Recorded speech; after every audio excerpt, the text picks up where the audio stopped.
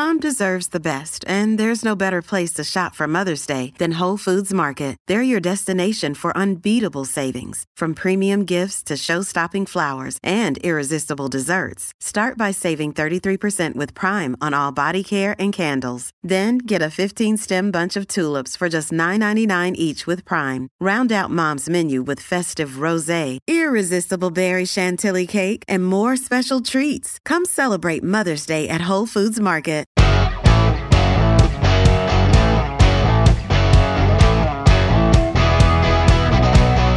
Coming up on today's show, the Pope at Maskwacis issuing a formal apology on Canadian soil as promised. We'll talk about that. Abuse in sport, it's a big deal in this country. Why is it so pervasive in these national organizations? And the monarch butterfly ends up on the endangered species list. The Pope is now speaking at Maskwacis, so why don't we listen in live? This is Pope Francis speaking to residential school survivors at Maskwacis. Plans that speak to us, they enable us to remember. To remember, brothers and sisters, you have lived on these lands for thousands of years, following ways of life that respect the earth, which you received as a legacy from past generations, and are keeping for those yet to come. You have treated it as a sign of the Creator, to be shared with others, and to be cherished in harmony with all that exists, in profound fellowship with all living beings. In this way, you learn to foster a sense of family and community, and to build solid bonds between generations, honoring your elders and caring for your little ones. A treasury of sound customs and teachings centered on concern for others, truthfulness, courage and respect, humility, honesty, and practical wisdom. Yet, if those were the first steps taken in these lands, the path of remembrance leads us, sadly, to those that followed. The place where we are gathered renews within me the deep sense of pain and remorse that I have felt in these past months. I think back on the tragic situations that so many of you, your families and your communities have known, of what you shared with me about the suffering you endured in the residential schools. These are traumas that are in some way reawakened whenever the subject comes up. I realize too that our meeting today can bring back old memories and wounds, and that many of you may feel uncomfortable even as I speak. Yet it is right to remember, because forgetting leads to indifference. And as has been said, the opposite of love is not hatred, it is indifference. And the opposite of life is not death, it is indifference. To remember the devastating experiences that took place in the residential schools hurts, angers, causes pain, and yet it is necessary. Yet, if those were the first steps taken in these lands, the path of remembrance leads us, sadly, to those that followed. The place where we are gathered renews within me the deep sense of pain and remorse that I have felt in these past months. I think back on the tragic situations that so many of you, your families, and your communities have known, of what you shared with me about the suffering you endured in the residential schools. These are traumas that are in some way reawakened whenever the subject comes up. I realize too that our meeting today can bring back old memories and hurts, and that many of you may feel uncomfortable even as I speak. Yet, it is right to remember, because forgetfulness leads to indifference. And as has been said, the opposite of love is not hatred, it's indifference. And the opposite of life is not death, it's indifference. To remember the devastating experiences that took place in the residential schools hurts, angers, causes pain, and yet it is necessary. It is necessary to remember how the policies of assimilation and enfranchisement, which also included the residential school system, were devastating for the people of these lands. When the European colonists first arrived here, there was a great opportunity to bring about a fruitful encounter between cultures, traditions, and forms of spirituality. Yet for the most part, that did not happen. Again, I think back on the stories you told me, how the policies of assimilation ended up systematically marginalizing the indigenous peoples. How also, through the system of residential schools, your languages and cultures were denigrated and suppressed. How children suffered physical, verbal, psychological, and spiritual abuse. How they were taken away from their homes at a young age, and how that indelibly affected relationships between parents and children, grandparents and grandchildren. It is necessary to remember how the policies of assimilation and enfranchisement, which also included the residential school system, were devastating for the peoples of these lands. When the European colonists first arrived here, there was a great opportunity to bring about a fruitful encounter between cultures, traditions, and forms of spirituality. Yet, for the most part, that did not happen. Again, I think back on the stories you told, how the policies of assimilation ended up systematically marginalizing the indigenous peoples. How also, through the system of residential schools, your languages and cultures were denigrated and suppressed. How children suffered physical, verbal, psychological, and spiritual abuse. How they were taken away from their homes at a young age, and how that indelibly affected relationships between parents and children, grandparents and grandchildren.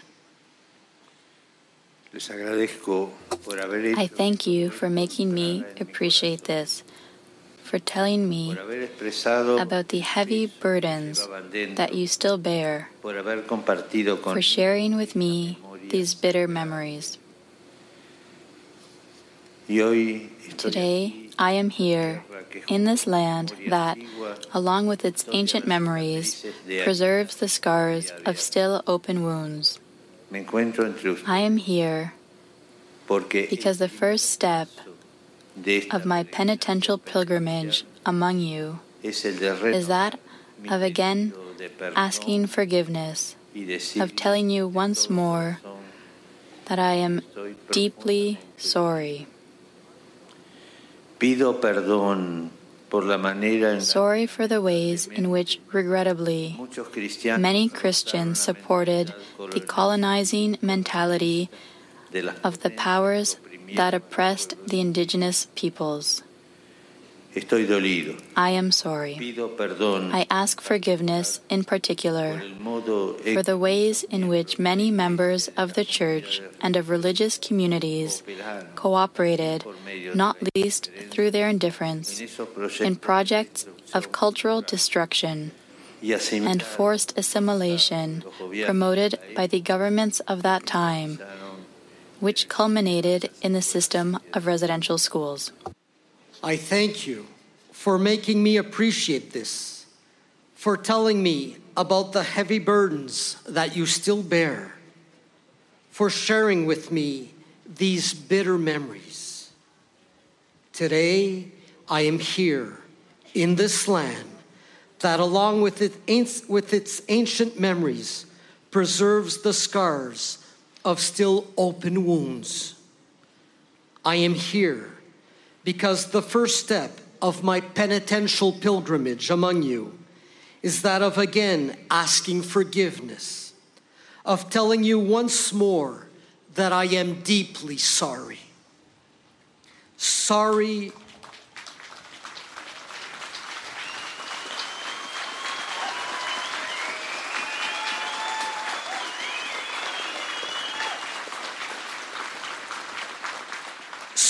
for the ways in which, regrettably, many Christians supported the colonizing mentality of the powers that oppress the indigenous peoples.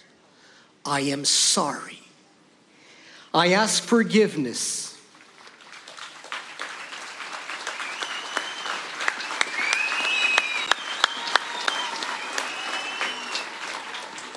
I ask forgiveness, in particular, for the ways in which many members of the church and of religious communities cooperated, not least through their indifference in projects of cultural destruction and forced assimilation promoted by the governments of that time, which culminated in the system of residential schools. And there you have it. Live here on Corus Radio, the apology that this is all about, the entire reason for the Pope being in our province this week, apologizing and asking for forgiveness. And as you heard, the residential school survivors in attendance broke into. Sign up to The Economist for in-depth curated expert analysis of world events and topics ranging from business and culture to science and technology. You'll get the weekly digital edition, online-only articles, curated newsletters on politics, the markets, science, culture and China, and full access to The Economist Podcast Plus.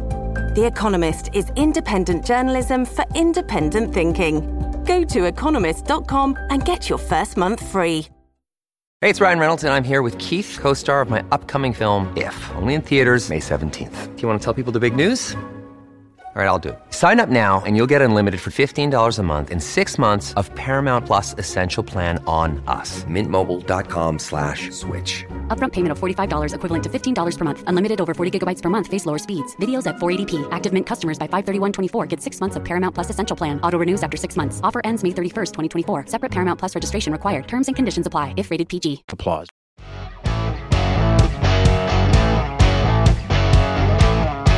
Where the federal government decided to freeze funding for Gymnastics Canada amid calls for an investigation into sexual misconduct within that organization.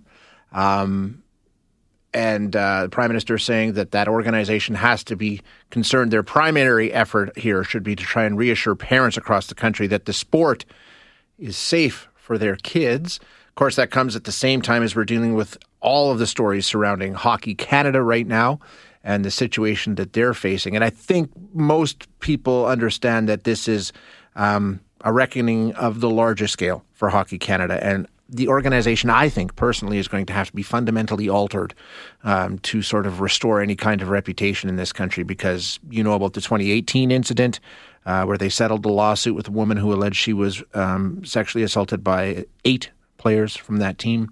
Then last week we learned about an incident in 2003 involving several players from that World Junior Hockey team. Of course, we heard about the fact that they have a reserve fund for uninsured liabilities, and money from that fund had been used to settle sexual assault incidents. And it's just, people are fed up. People have had enough. But it's not the first time. We've talked about this before, right? Hockey culture, Hockey Canada. They've done a tremendous amount of talk about changing this situation. Clearly, it's been all talk up until now. We're going to chat with Dr. Peter Donnelly, a director at the Centre for Sport Policy Studies and a professor emeritus in sport policy and politics at the University of Toronto. Dr. Donnelly, thank you for joining us. I appreciate your time. Thanks for having me. Why don't we just start, we're taking a look at Gymnastics Canada, Hockey Canada, very different, incidents that brought us to the same point where the organization is under scrutiny, funding being funded, and, politicians saying, get your act together. Why? What is it about sports organizations where it's been so difficult to have them get their acts together?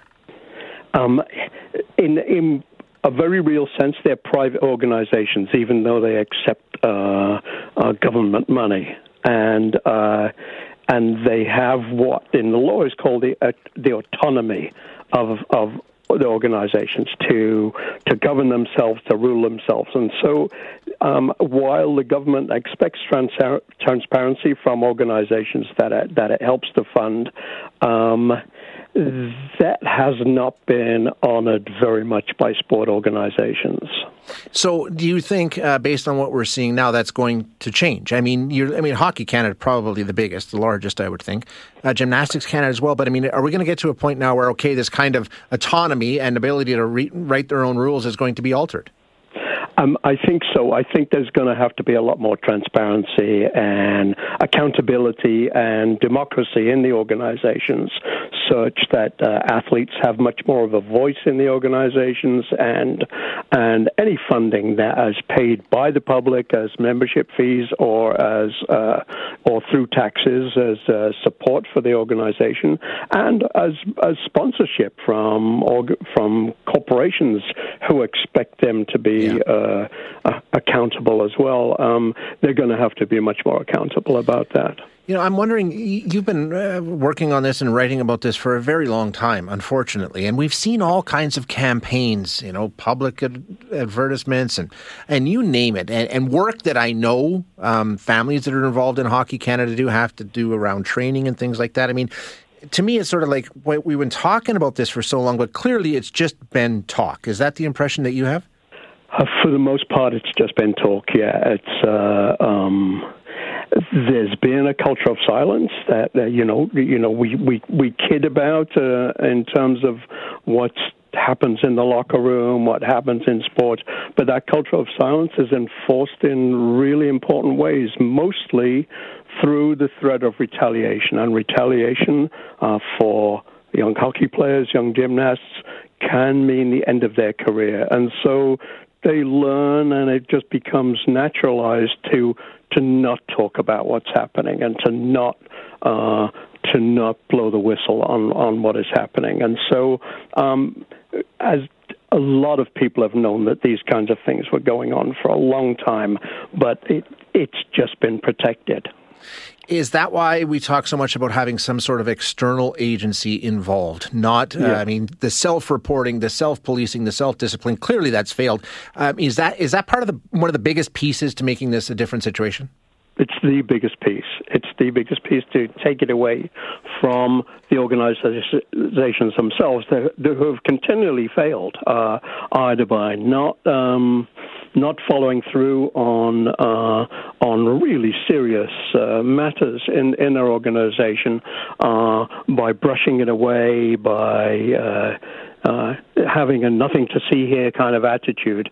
And so I think they need to be scrutinized, and certainly with the case of abuse of athletes, whether it's physical or psychological or sexual, that has now come to a head, and the government has established through Sport Canada an independent integrity organization who will be available to athletes who do have concerns, athletes and their parents who do have concerns, to report without risk of retaliation. Are there organizations, we're talking about gymnastics and hockey, that are under the microscope for absolutely failing on this file. Are there organizations, sport organizations, that have done a good job around this? It's difficult to know. Really, hey?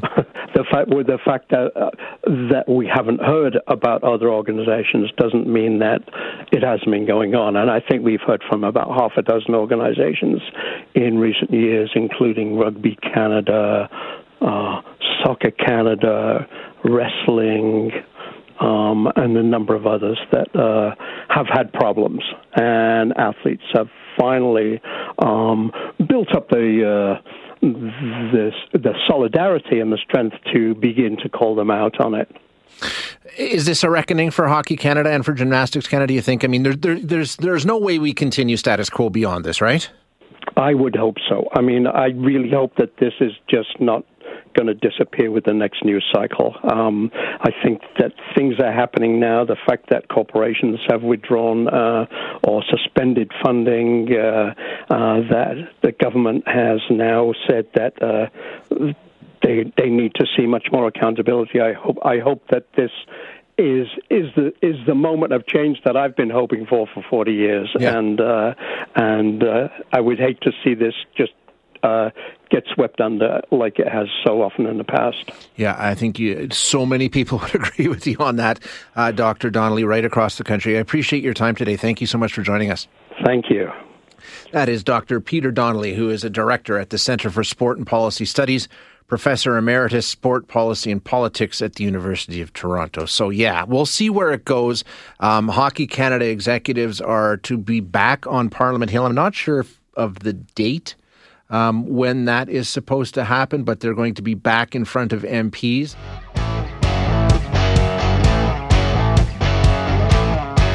Well, a couple of things, as a matter of fact. We're going to have a conversation about endangered species and then tell you how you can get involved with something, I believe, this coming weekend that might help out with some conservationists. So we're going to chat now with Andrew Holland, who is the National Media Relations Director for the Nature Conservancy of Canada.